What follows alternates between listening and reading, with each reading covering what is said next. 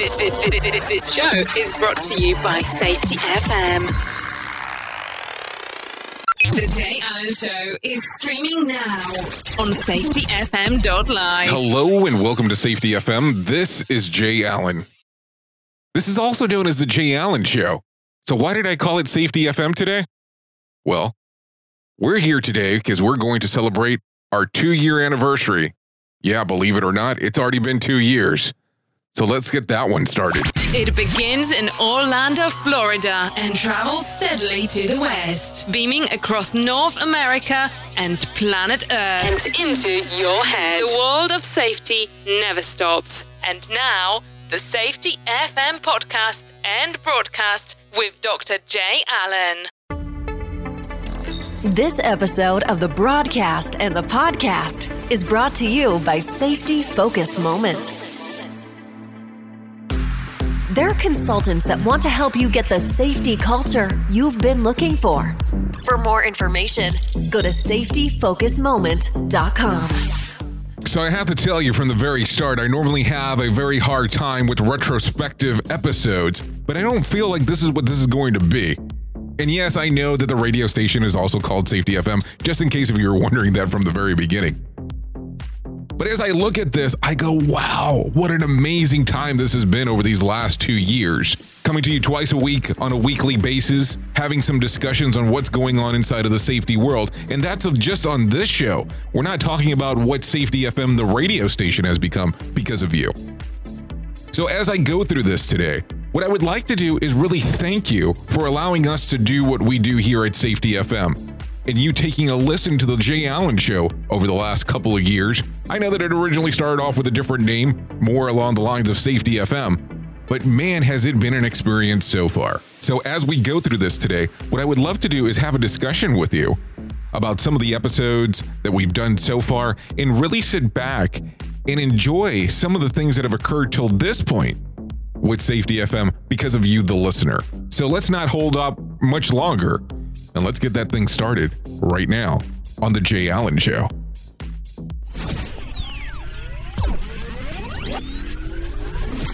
You are listening to a renowned safety expert, Dr. Jay Allen, on Safety FM. Changing safety cultures, one broadcast and one podcast at a time. Join the fun on social media and find us on Facebook at Safety FM. So originally when we started the show, it really was more along the lines of being able to answer questions and take deep dives into things that were going on inside of the world of safety. As we progressed more and more, we decided to make it more along the lines of an interview style show, and then still have the opportunity to take the dive of what's going on inside of the world of safety with the mini episodes, and that's just giving my perspective. But what I wanted to do was really sit down with some people and take these deep dives into some of the conversations on what was going on inside of the safety world. And I have to tell you, the first person that I approached in regards to being interviewed for the show was Dr. Scott E. Geller. And boy, when he came on, it was an exciting time. It was a whirlwind. I loved every single moment of the episode. And I would love to be able to share a little bit of it with you here today. So take a listen. It's really, how do you drive it to that CEO? How do you drive it to that line level employee where they can totally understand that you're trying to do this, what's in the best interest for them? Oh, that's such a great, that is a key question. And it has to start with them wanting to improve. I mean, it's interesting that when you have a fatality or a serious injury, all of a sudden, well, we better do something about safety. That's reactive. It's tough to be proactive. It takes, you know what it takes? Here's a psychology term, emotional intelligence. Emotional intelligence is being proactive. And that's tough to do because, in fact, some companies, when they're doing well and they want to save money, the first people they let go are the safety people. Absolutely. And it's very sad because they don't see the big picture. They're not system thinkers. They're just narrow-minded thinking, soon certain positive consequences. That's what I'm after. I'm gaining what I can gain now. They're not thinking of the long term. That takes emotional intelligence. See, I have to tell you, to this day, when I go back and take a listen to some of the older episodes, I struggle because of the sound quality. But that was such good information that Scott was sharing there on that clip. And this is some of these gems that I've been able to find as we're doing this retrospective. And I'll tell you, I try to sit here and go through every single episode. And I said, there's just no way. There's too many episodes to be able to go through, and this will make this way too long. And I don't want to sit here and kind of give you a readout of every single episode that we ever recorded, because I think that might be a little bit difficult to do as well. Over the next few episodes, though, it became interesting. The following episode, we had James Kendrick come on, and then we also had a song from a country singer by the name of Jay Allen. Yeah, we kind of found him because of my name, of course. But it was a very interesting song. Now, I will tell you, till this day, the episode with James Skipper Kendrick and Jay Allen, the country singer, not me, is the most downloaded episode of the podcast. I always have found that very interesting in regards of that. And when I look at this episode or listen to the episode, Skipper gave such great information. I had just discovered him at the American Society of Safety Engineers before they did the name change. He had covered in one of his classes so much information that I was truly impressed on what he had to share. So let's take a listen to some of this. I don't subscribe to this thing of safety first. Our business is satisfying the customer, the mission, it's making money. If we don't do that, we're not in business. But I'm not suggesting that safety's last either. That if we can pull together and understand what we are, understand the elements of business acumen, understand the management tools that are already in their toolbox, and just apply them to safety as we apply to each of the other elements of the business, then we don't have to put safety first. It's definitely not last, but just treat us equal so that safety is an equal part of your culture, just as the other elements of this business acumen would be. And if so, I think we'd be far, far better off rather than trying to do something for business and then doing something for safety. The next few episodes were pretty interesting as well. We got to interview some different people doing some different things. Got to also interview a very close friend of mine by the name of Steve Sisson, who ended up coming onto the station and started his own show, Safety Talks. And that show ran for about a year before Steve had to actually leave and start doing some other things, which was totally understood. But right after Steve Sisson's interview, I was able to do an interview with Dr. Todd Conklin. Now, this was an interview that I had been pursuing for a little bit of time, trying to get it all accomplished. So I was very in shock when Todd agreed to come on to the show, not realizing at the time how much things were going to change for me because of this one interview with Dr. Todd Conklin. Take a listen here on what happened.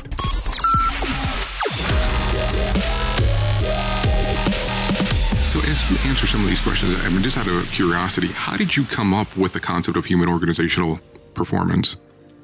So the name's really interesting. I'm not in love with that name by any stretch of the imagination. But when they started the program, INPO, and really, I mean, there's a lot of people to thank. James Reason was a part of this, and the Institute for Nuclear Power Operations, that's INPO, they were a part of it. Tony Mashara, Shane Bush, there's a whole bunch of names in there. We used to call it human performance. And human performance is really good unless you're in the nuke industry, because then you couldn't use the abbreviation HP because that actually stood for health physics. So we started calling it HU, and that didn't really work as well either. And when it started rolling out of the nuke industry into the rest of the world, this is a long time ago, there was some real pushback around calling it human performance, partially because it was kind of getting confused with human factors. And that's fair, because the definition we use for human factors in the United States is quite different than the definition that's used for human factors in Europe. So there was some confusion there. And then there was this notion that it was still pretty focused directly on workers, and that unions really had a hard time with rolling out a program called human performance because it focused on their members. So they spread out the idea and said, well, let's call it human and organizational performance.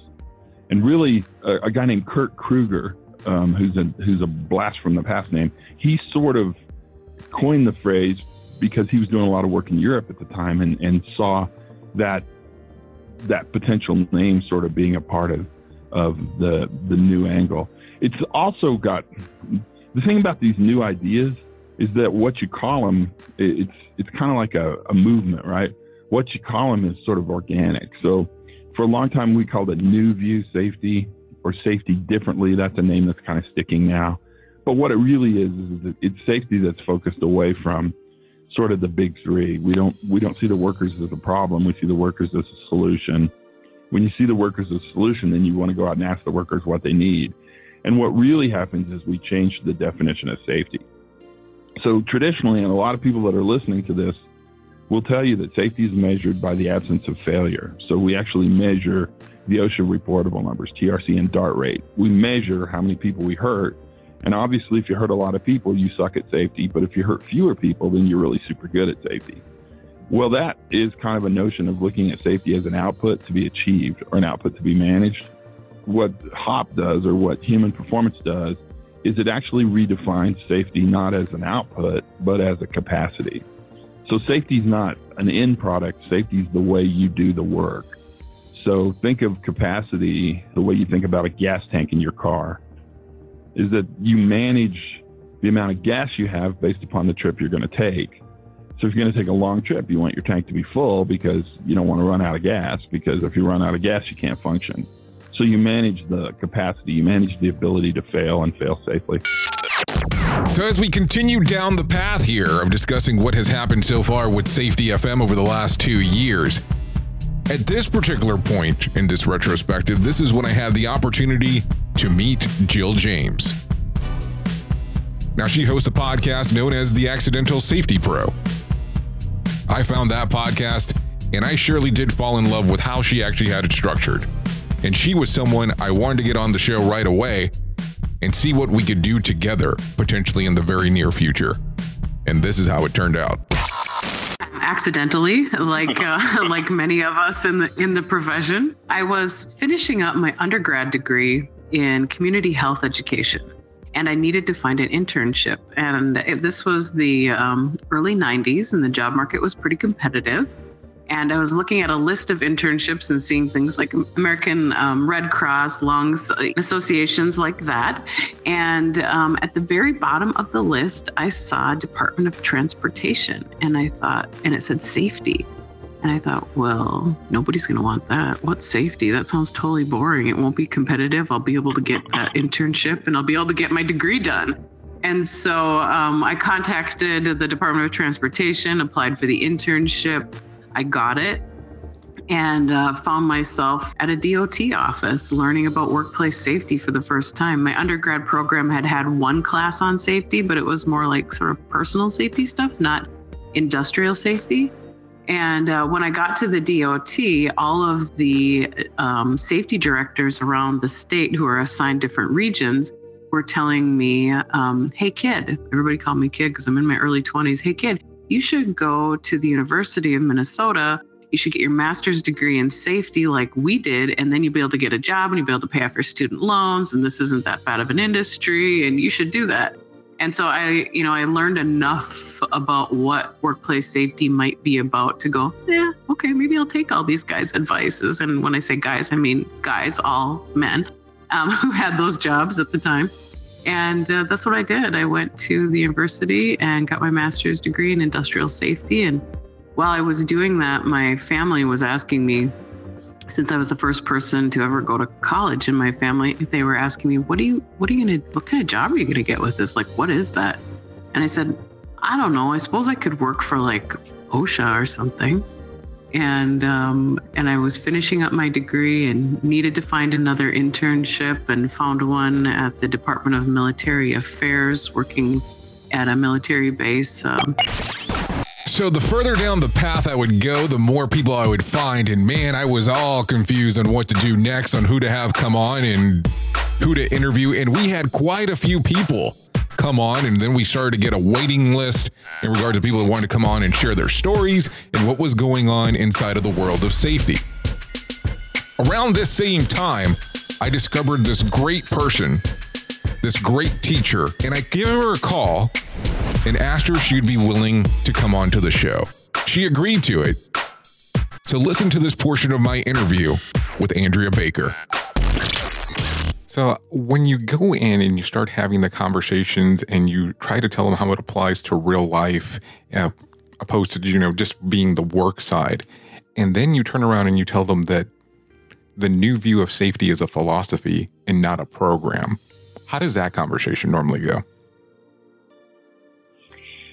To be perfectly honest, I'm not sure that people or even have a good frame of mind to understand that it's not a program until maybe after the entire discussion. So I currently tell people sort of upfront in the discussion to try to create a new paradigm, or at least a new schema in somebody's mind of, this isn't the traditional, we train these groups of people and then we write these, procedures and we roll out these tools, and that it doesn't quite work that way. I don't think that it clicks with people until we discuss it again at the end after all of the discussions, and then that people see that these concepts are embedded in everything. I also use some visuals from The Matrix to help understand that it's sort of, there's a lot of truth behind the truth. And that sometimes helps people see that this isn't just how we view this through safety. It's kind of how we view the world. But yeah, I don't know that it sticks originally. I don't think it does. I really don't, because it didn't for me. I personally tried to roll it out as a program first because I didn't have any other map. No one had ever told me that I was trying to make a culture change. It actually wasn't until I started doing some research on culture change that I even understood that there could be a map somewhere on culture change. And UNICEF taught me a lot about that. They have some public documents that are available on the web that you can just read through, and they talk about how they plan out a social norm change within a country. And that started to give me a little bit of hope that you could do it within an organization. So if a group of people can go into an entire country where they don't control the means of communication and they have to, sort of beg, borrow, and steal even to get a message out to people, and they are successful in changing the understanding of the world for an entire country, then, I think we can do it within an organization where we have a captive audience. And we also, have not an entire spectrum worth of individuals working there, right? We just have the individuals that we've hired. So we've already got a natural filtering process of the people that are working there. So until you give people a new model, I think it is very hard to picture what a culture change looks like. And I have to tell you, during the next interview, it was quite interesting. Here's what ended up taking place.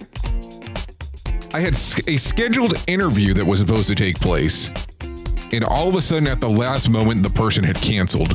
We release episodes on Tuesday because you've been following along for a while, so you already know this. And it was Monday afternoon. So I'm having my panic moment going, what am I going to do? I don't have anyone to interview, and we have an episode that's supposed to come out tomorrow. So I go into the social media aspects and I say, hey, if there's anyone interested in being interviewed, please reach out and let's see what we can do together. And this is how Rob Fisher from Fisher Improvement Technologies came into my life. That's great. That's a really good quote. And so years ago, that was what we did. We started building those bridges, not for people to abandon their paradigm. I'm going to be a little bit controversial here. And, you have different people in the different camps that are saying, the pyramid's wrong. It's not right. I'm not going to say whether it's right or wrong. That's not for me to say. But I know that if somebody's sitting there and they believe in it, and I want them to believe something different, I have to draw that path for them, and it has to make more sense. I can't just tell them, you can't believe like you've believed for 30 years. You need to get on board and believe this way. So our job as an individual in the beginning and now as a company has been to draw those bridges, to change the paradigms, and it can be done very, very quickly. That's the other, I think,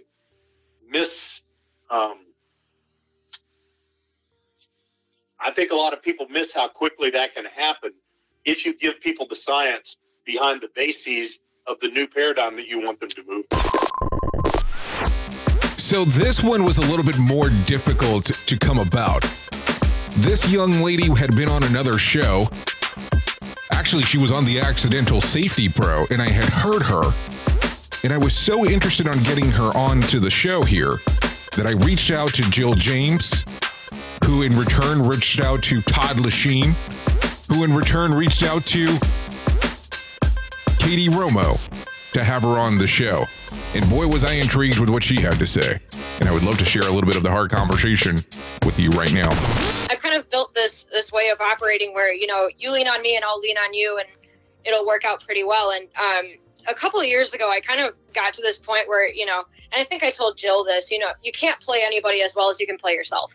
And I found that, you know, being like everybody else just wasn't really working for me. And so I was like, you know what, I'm going to do some things my way. And sometimes it's backfired a little bit. But a few years ago, I had to do root cause training for incident investigations. And I just didn't feel like using the same incidents that we'd talked about for years. So I decided that I was going to do root cause analysis of Jurassic Park. And at first, everybody kind of looked at me like I was insane. They were like, is this really happening in safety training? And I was like, yep, we're going to go there. Let's talk about it. And some people were not really into it, but, you know, everybody kind of understands the gist of Jurassic Park. I think, you know, there's these dinosaurs and it, you know, they all escape and, you know, we have to get through it and survive. And it turned into quite an adventure. I shared it with some of my coworkers and some of the other EHS professionals were like, yeah, people in my class, like, I had to call time because they just couldn't stop arguing about what the real root cause of this incident was. And, you know, it's something I never would have thought to create, but I'm really glad that you shared that. And I'm like, oh, okay, good. My weirdness is finally paying off a little bit. So, you know, sometimes I just try and like, you know, what would I like to do? Not everybody likes to sit through safety training for the 50th time. So I'm just like, you know, I'm kind of tired of talking about the same stuff. So let's do something different. And sometimes it goes really well and other times it really backfires, but, you know, I like it. This interview ended up being one of those very strange opportunities that occurs in life. I remember this very vividly still. It was a weekend. I was going around online and I was taking a look to some different courses that were available online. I like to do a lot of investigation when it comes to course availability on different aspects. And all of a sudden, I found this course about safety consulting. I decided to reach out to the person that had created the course and have a conversation with them because I had also realized at the same time that this particular consultant was putting out a podcast. And this is how I discovered Sheldon Primus. And it has been a definitely interesting ride since I've met Sheldon a year or so ago. Well, I will tell you, when I started getting involved with safety was not considered a glamorous job. And I mean that in the best of ways possible, but that was a piece that you were interested. So when you started doing it, what do you fall in love with? Yeah, for me, it was 93, 94 was right around the time period there. And what I actually got into it, and the reason I started to think more about it was because people started asking me to give them my opinion on something safety and health, or I had to go and direct something safety and health related, and I had no clue. So I had to dig in and learn how to do that and how to understand hazards and what to look for and how to give qualified opinions. And that's it. It kind of awoken the inner person in me that loves technical things and detailed things. So the detail of safety was really what got me hooked. Well, I will tell you, normally we try to do exactly what the Safety FM listeners want, or the Safety FMers, however you want to call them. And there was a demand, a request, a conversation piece that kept on coming on, that kept on coming about. The name was referenced over and over again. And that name was Eldine Pozniak. People kept on telling me that I needed to interview her, that I would enjoy it, and that she had a point of view from psychological safety. So here's a portion of that interview. Well, I mean, when you have a presentation that's called 11.5 points of BS to leadership, you're definitely not trying to be the typical presenter there for sure. Right, because you know that the BS means being safe. Well, depends on where you find it. Depends where you find it online. Some places say bold strengths, and some other places said, "Well, you know what it said." But again, that's the part of getting people's attention. And I've had some workplaces and I've had some conferences that, you know, they say, we like your concept, you got to change the title. And I changed the title. Other conferences, they want that. They want to be able to grab people's attention and take it forward. Well, I think starting off with that, you'll definitely get people's attention. So as you know, as we go down the path of safety, there's always the question that comes up of what version of safety do you teach or do you believe in, or however you want to word it. So what side of the house do you see yourself in? What do you categorize as safety? Oh my gosh. I know. I like to ask the odd questions. Yeah. Well, and you know, and it's a timely question. I'm going into a presentation next week, actually, where they're wanting me to talk a bit about traditional safety aspects and how that matches or doesn't match with safety differently, safety 1.0, 2.0, and so forth. And I think when you have so many different safety professionals writing books and out on the stream that's there, and is that you have to be able to look at everything from the good old bird traditional loss control approach, which is still being taught out there, to, you know, up to some of the newer concepts. Personally, I guess maybe because of my psychology background, when behavior-based safety came into place, I went, wow, you can tell a behaviorist didn't say this is what we should title it, because they would have known that was a bad title to give it. As soon as you tell people you don't like their behavior, or that we're going to look at their behavior, they automatically shift it to a negative connotation. At least a large percentage of the group will do that, especially based upon their own definitions, that usually as children we were told, you know, be good, don't be bad. Your behavior isn't the best. And so I think a lot of the concepts that we grew into with BBS, I think had some good components to it, had some good philosophy with it, but maybe the title was bad. It put a bad taste in people's mouths before we even talked about the concepts that were there. And now as we're going into more of the positive reinforcement and the engagement and the aspects of safety differently, and safety 1.0 and 2.0, I think that's where we've matured and clarified that we need to talk about what motivates people, and we have to engage them appropriately, and not only look at the negative aspects of health and safety, but focus on more positive aspects that are there. I think that it's sort of a maturity in our profession to how we look at those kinds of aspects. So am I a true Heinrich girl with the pyramid and philosophy? No, I think we've outgrown that as a safety profession. I think we need to look at it and see why we believed in that and why we thought that was a good way of expressing health and safety at the time. There might be still some components that we can talk about, but it's probably not where I hang my hat at the moment. I'm probably more into the positive safety culture engagement aspects. So this next one became pretty interesting and pretty quick. A lot of people kept on reaching out to me and said, I would like to have a better understanding about human and organizational performance. So I would give some general directions on where you could find more information. But what this caused inside of me at the same time too, was I wanted to find out additional information. And I wanted to really go to the people that had really established human and organizational performance back in the day from the Department of Energy. So over the next few months, we started taking some deep dives into human and organizational performance. We compiled a lot of interviews And it turned into this right here. How did it all start? Where did it come from? Now hear the story of human and organizational performance, how it happened, from some of the people who were there. Todd Conklin, Shane Bush, Lamar Palmer, Earl Carnes. Listen to this multi-part series on Safety FM.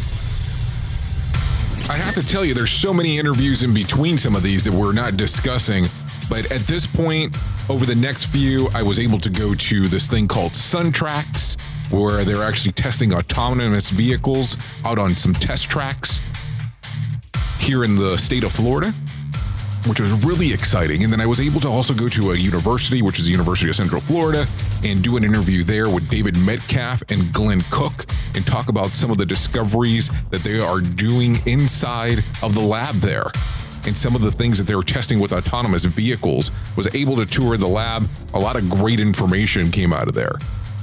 Well, as we get into this next interview, and I wanted to let you know about it, this was one of the founding fathers, is like I like to call them. And this was the interview that I had with Shane Bush. And he talks about how it all started for him in this world of human performance. In the early days, I honestly didn't even know what I was saying in explaining the performance modes, because I've learned so much about performance modes, which is basically the mindset or the mental model people use. Todd and I quite often look at each other and like, what did we even say back then? Because we learned so much. So has it changed? No. Has it improved? Absolutely. Has it actually taken on a life of its own as far as taking it from reducing errors to actually increasing significant production by learning how to fail safely? And it's the new way of looking at human error, because originally it was all about eliminating human error. Eliminate it, or at least eliminate the consequences of it. Now what we're doing is we always got to stick to the fundamentals. And that's the thing I always judge people's presentations against. Are you sticking to the fundamentals but telling us how we can improve that? And if they're sticking to the fundamentals, then I'm real interested. But if they've taken it in a whole new direction and got different terms and different, then I'm concerned, because as you know, with anything, once it starts morphing, then it just doesn't look the same. But the people that are doing the best with this, the Conklins of the world, Masher and all them, are the ones that are now taking human performance from not just reducing unwanted outcomes related to human error, but they're increasing human ingenuity. Now that is a really large leap. So now what we're seeing is companies not only eliminating, but they're actually providing safeguards. We call them rumble strips, a term Todd coined on the interstates. We give them rumble strips, and then it's amazing the fixes the employees can come up with. So we let them fail safely. And then those companies that actually look at it from that perspective, rather than zero accidents, zero incidents, are actually having better success than those focusing just on the outcome. This one was another popular request one. As I kept on going around on social media, I kept on getting messages about interviewing this following young lady. She kept on putting out videos via LinkedIn. She kept on also putting out videos in Spanish via LinkedIn. So people were intrigued that she was doing it in multiple languages. So they asked me to reach out to her and do an interview. And of course, that's what we do around here. We always want to be able to serve you, the Safety FM listeners. So this was the interview that we had with Joe Pena. Well, the interesting part is that I had one of the first videos that I got to see was you actually reviewing a PPE, and you went into detail about it. And I believe, if I remember correctly, the one that I was watching, you were inside of your vehicle as you were doing the recording, if I remember correctly. If I don't, please don't hold it against me. But you were going over the information and then what you were, what your thought process about the whole thing was. And it was such a different concept, because I'll tell you, a lot of the people that I get to interact with, they don't go about it in regards of giving detailed information of what their thought process is. And keep in mind that a lot of the, we'll say, safety experts that are out there normally have a sponsor or someone behind them. So of course I might have the greatest product because of course they're also paying me, but that's not the approach that you're taking. So as you're seeing people kind of interact with you as you're doing this, what's your end goal, if you don't mind me asking?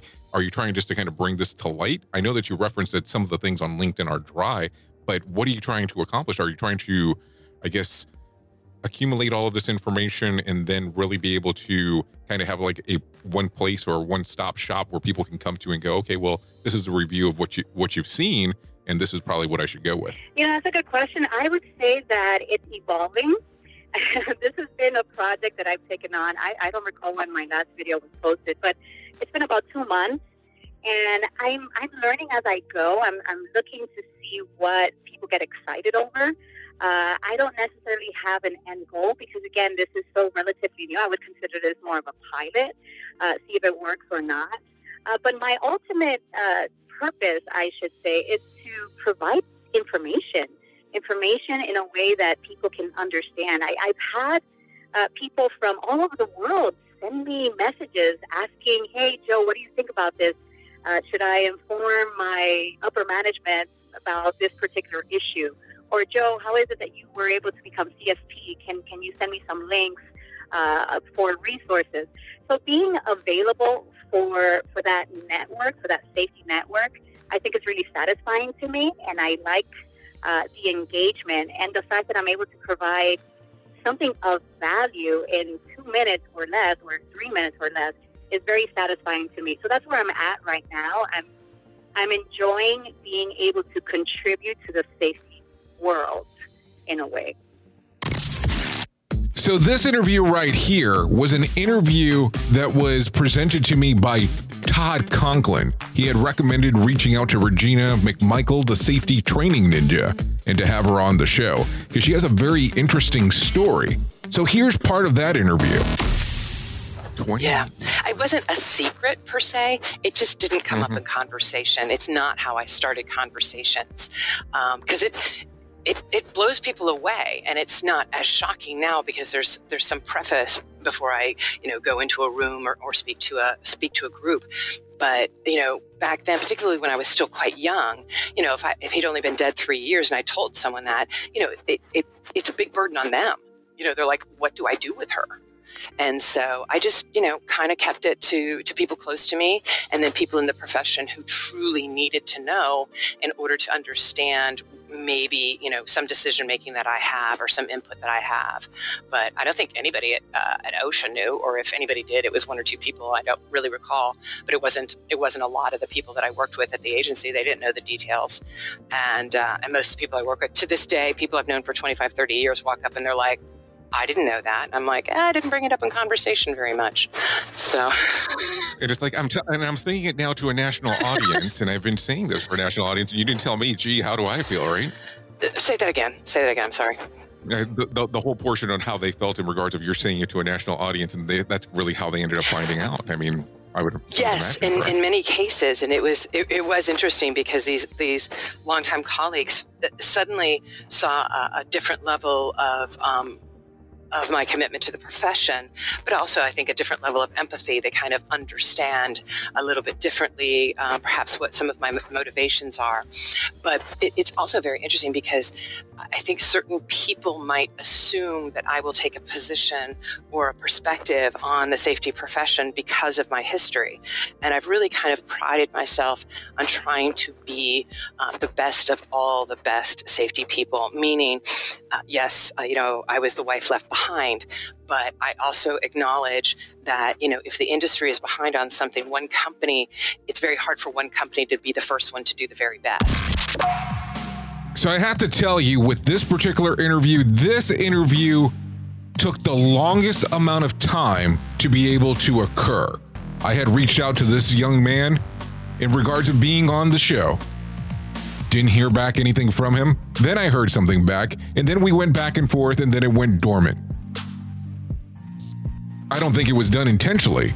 I look back at it now, and we both chuckle about the whole thing occurring. But after almost a year of going back and forth at different periods of time, I finally got to have my interview with the safety pro himself, Blaine J. Hoffman. Little did I know at the time that was going to lead to him potentially joining the Safety FM network. So as you get to see so many of these different concepts of safety, and I'm using now air quotes too to follow you, but as you see the different concepts that are out there based on the different organizations, and you kind of have to tailor what you do when you go out and you speak with people and how you actually take the approach to your podcast. What are your beliefs and concepts when it comes to safety?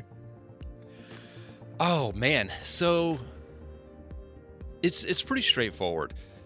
Safety, maybe I get this from the fire service. I remember a captain telling me once, he had a lot of little one-liners. You talk about one-liners, I should do a podcast of just his one-liners, but he had a few gems. One of them was, he told me, an accident doesn't care how long you've been on the job. Doesn't care who you are. It doesn't care if you're a good person. Doesn't care if you're a man or a woman. Doesn't care if you're young or old. An accident does not care who you are. All an accident needs to happen is on some level for it to be allowed, to be permitted. And I said, well, what do you mean by that? And he said, well, let me break it down. And he goes into this long spiel. This is a very long conversation we had about, individual choices, individual experiences, background, knowledge, education, how long you have been doing this particular task. That accident doesn't care if it's your first day or if it's your 31st day or 30th year. Then he talks about, well, what about the organization? How prepared is the organization for the work that they're asking you to do, the industry that they're in? He would bring up roofers a lot and say, you would think a roofing contractor who specializes in just roofs would know about fall protection, but you would be shocked to find this at the time, mid-90s. You'd be shocked to find a lot of roofing companies. You look and they couldn't tell you the first thing about fall protection. And their job every day is to get up in the air, and so you think they would know. So he kind of broke down this whole, all the way from the individual to the organization and everything in between that could go wrong. And he liked to couch it in this phrase of if it's permitted. Now, he doesn't mean willful or willingly, but, even, unknowingly sometimes.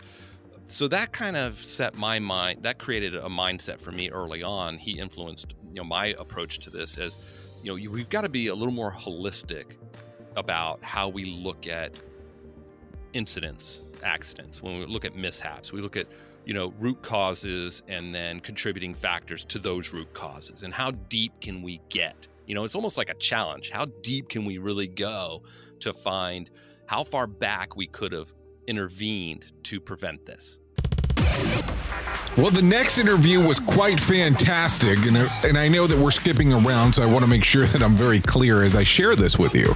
But this interview that I got to do next was a deep dive with the New Zealand twist, the Kiwi himself, Brent Sutton. Take a listen. Now, if it's 2002 and you're having this conversation with people that are leaders or of an organization, how are they actually responding to you by you to saying this information to them? Oh, that I'm married. I would imagine so. It's still a difficult conversation even today in 2019. Look, it is, and it sort of comes back to that. Risk management is the fundamental tenet for every business now. But I keep asking the question: what part of risk are you trying to manage? The thing that causes the harm, or the people that are exposed to it? And organisations still can't tell me that today. Just yesterday, I was working with a group, and it was around mental health, or as we like to say now, psychosocial risks. And once again, when we're talking about how we sort of manage risk or mitigate or control risk, they really thought that it was all about trying to control the person. And we talked about, doing things that help to influence systems, so that those systems have that capacity, as Todd would say, to support people, so we don't put them in those same types of conditions. And they really struggle to get it. And I think that struggle comes from the fact that they don't have the level of knowledge that's needed, and they also don't listen or don't engage with the people who are being exposed to the hazard to begin with. This conversation was pretty interesting. I was able to speak with Miguel Bowman. And he's so inspiring as a speaker, and the detail and the love and the passion that he has for what he's doing. It's one that I listen back to pretty frequently. Well, let me ask the question there, because you're not, let's say, quote unquote, a default safety guy by choice. This is because of your tie-in, because of the ministry. You decide that you want to be able to assist people. It's very interesting. So how did you? I won't say sell, but how did you influence the owner to think that this was the right case scenario? Well, for me, I'm a quick study, and so once you start to learn the CFR for mining for MSHA. Their rules and regulations, you kind of get to know what needs to happen and what doesn't. And then I had the most fortunate, awesome opportunity to meet somebody by the name of Matt Bunner. And at the time, he worked for a company called Mausers that just got recently, the last couple of years, bought out by Oldcastle. But he, in my opinion, is probably one of the best safety guys in the Midwest, if not in the country. I love his program. I love his passion. I love what he does. And I just told him, he and I kind of got a rapport. And from that, he's like, I can coach you and help you through anything. And Matt had nothing to gain from this either. It's not like we were paying him or anything like that. He spoke at one of our safety events. And like I said, we got a rapport. And from that, and just having him in my hip pocket all the time, I just told my boss, I'm like, there's nothing that I can't do. I absolutely 110% can do this. And jumped in there and was very successful. And when I left to go to Turner, I was asked not to leave. So that's always good. They're like, we don't want you to leave.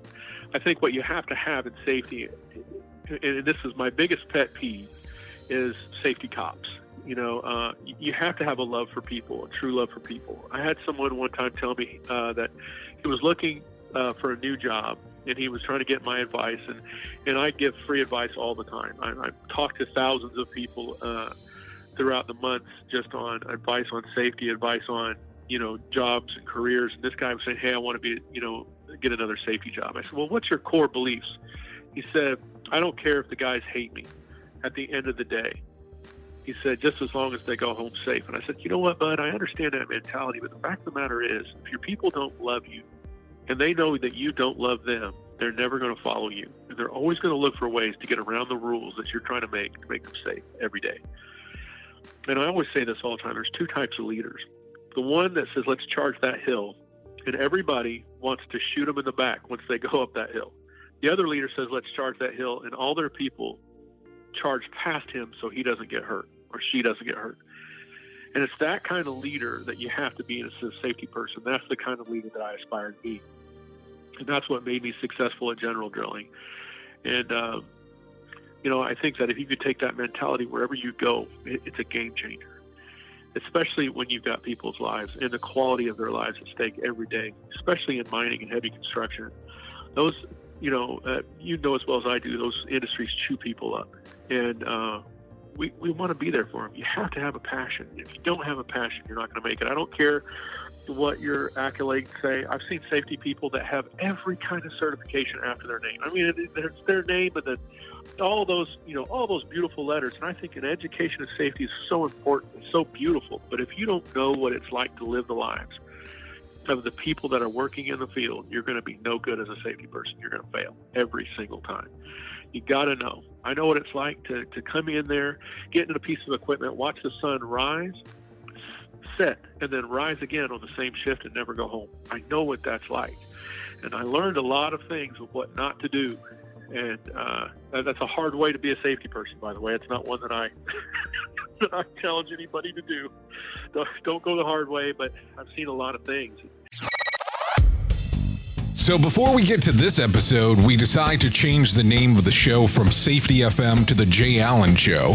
So that's why we say we have 2 years, of course. And the name change was really involved based around that we didn't want to cause market confusion with the name.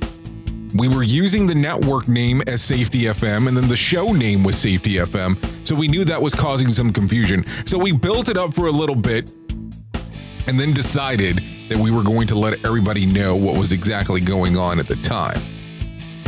So that was about episode 100. Then we kind of go a few episodes further up, and we get to have an interview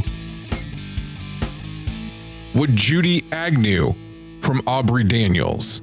So take a listen to this one. Well, let's talk about that for a moment, because I think that that's kind of a focal point there. Because if you're saying that people are starting to lose the way that they focus on things, and then they're not getting correct data, because let's say, for instance, they're doing a root cause analysis, or if they're doing a job observation, if they're not doing it to the way that it should be laid out, of course, the data that's going to come back is going to be incorrect. Exactly. So when you start seeing a lot of this occur, what can you do to help organizations to get, I guess, we'll say, to get back on the correct path? Of course, I'm going to have some more questions, but I want to hear your concept on that first. Yeah.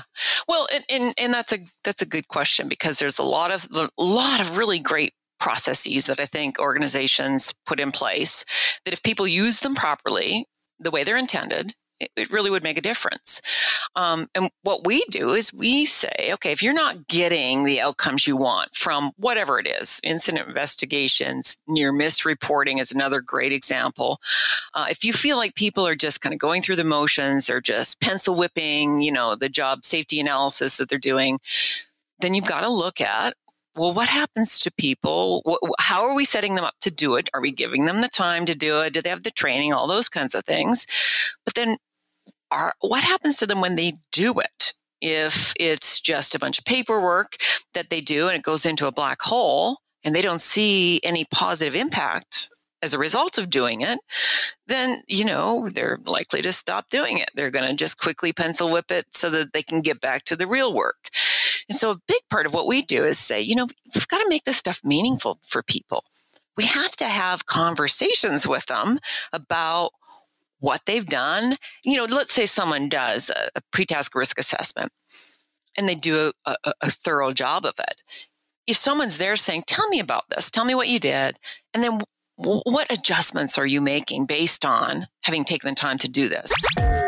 So at this point, as I interview the following gentleman, he had already been on the station. He had already been on the podcast network, but I had found him a few months prior, and I was excited about having him come on to the network and having him come on to the station. So here's my interview with our own in-house hop nerd, Samuel Goodman.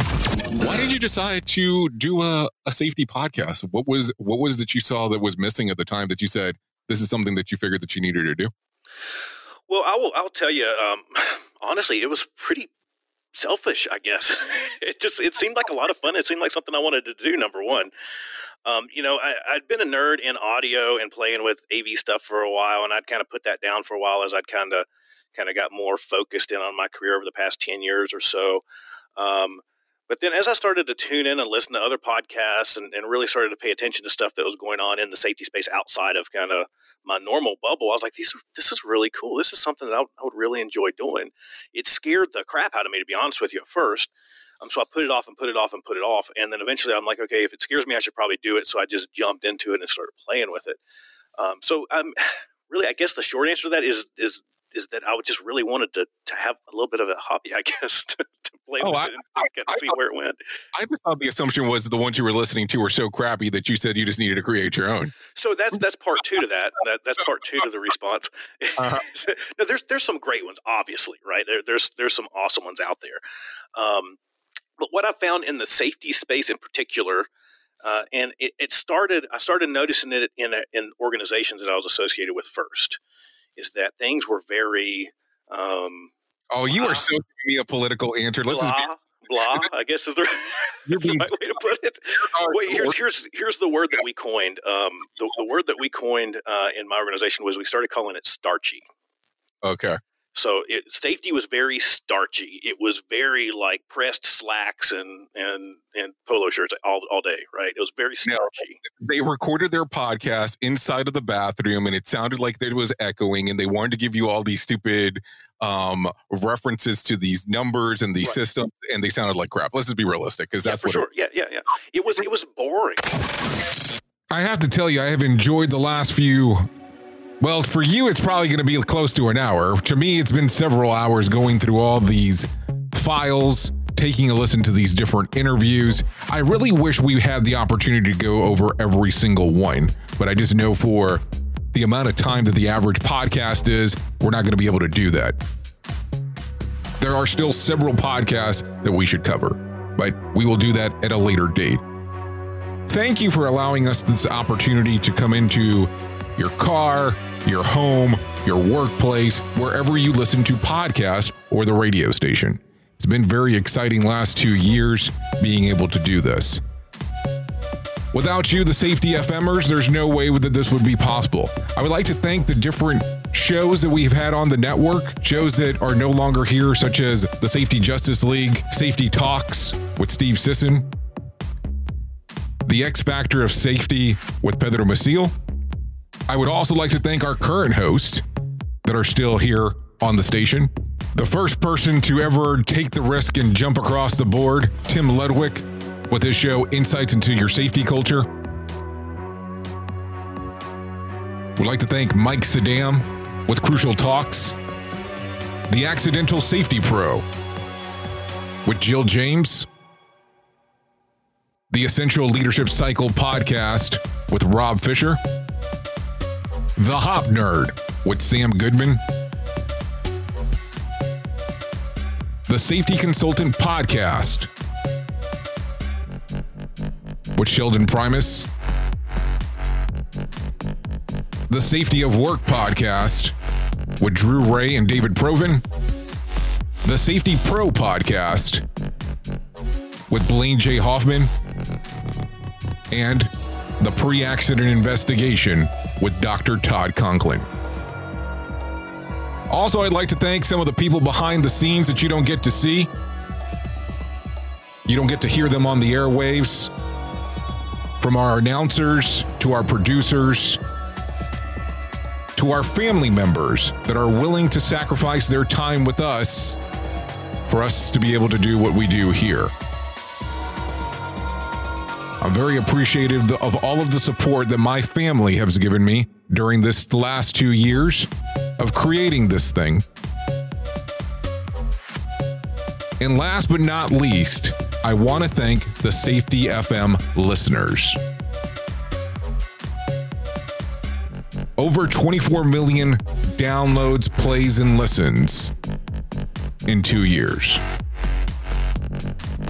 A number that I could have never fathomed on the day that I started this thing. Thank you for always being the best part of Safety FM, and that is the listener. Over the last bit, we have went in and out from different subject matters, different things, and we will continue to focus on real safety talk. We're not going to be kind of playing the games anymore that we might have done on the station. Now we're going to focus on real safety matters. I appreciate you sticking through us during these times, and I appreciate everything that you do day in, day out to help promote our station. I have been your safety manager and host, Jay Allen. And we'll be back with another episode of The Jay Allen Show before too long. Goodbye for now. Want more of The Jay Allen Show? Go to safetyfm.com. The views and opinions expressed on this podcast are those of the host and its guest and do not necessarily reflect the official policy or position of the company. Examples of analysis discussed within this podcast are only examples. They should not be utilized in the real world as the only solution available, as they are based only on very limited and dated open source information. Assumptions made within this analysis are not reflective of the position of the company. No part of this podcast may be reproduced, stored in a retrieval system, or transmitted in any form or by any means, mechanical, electronic, recording, or otherwise, without prior written permission of the creator of the podcast, Jay Allen.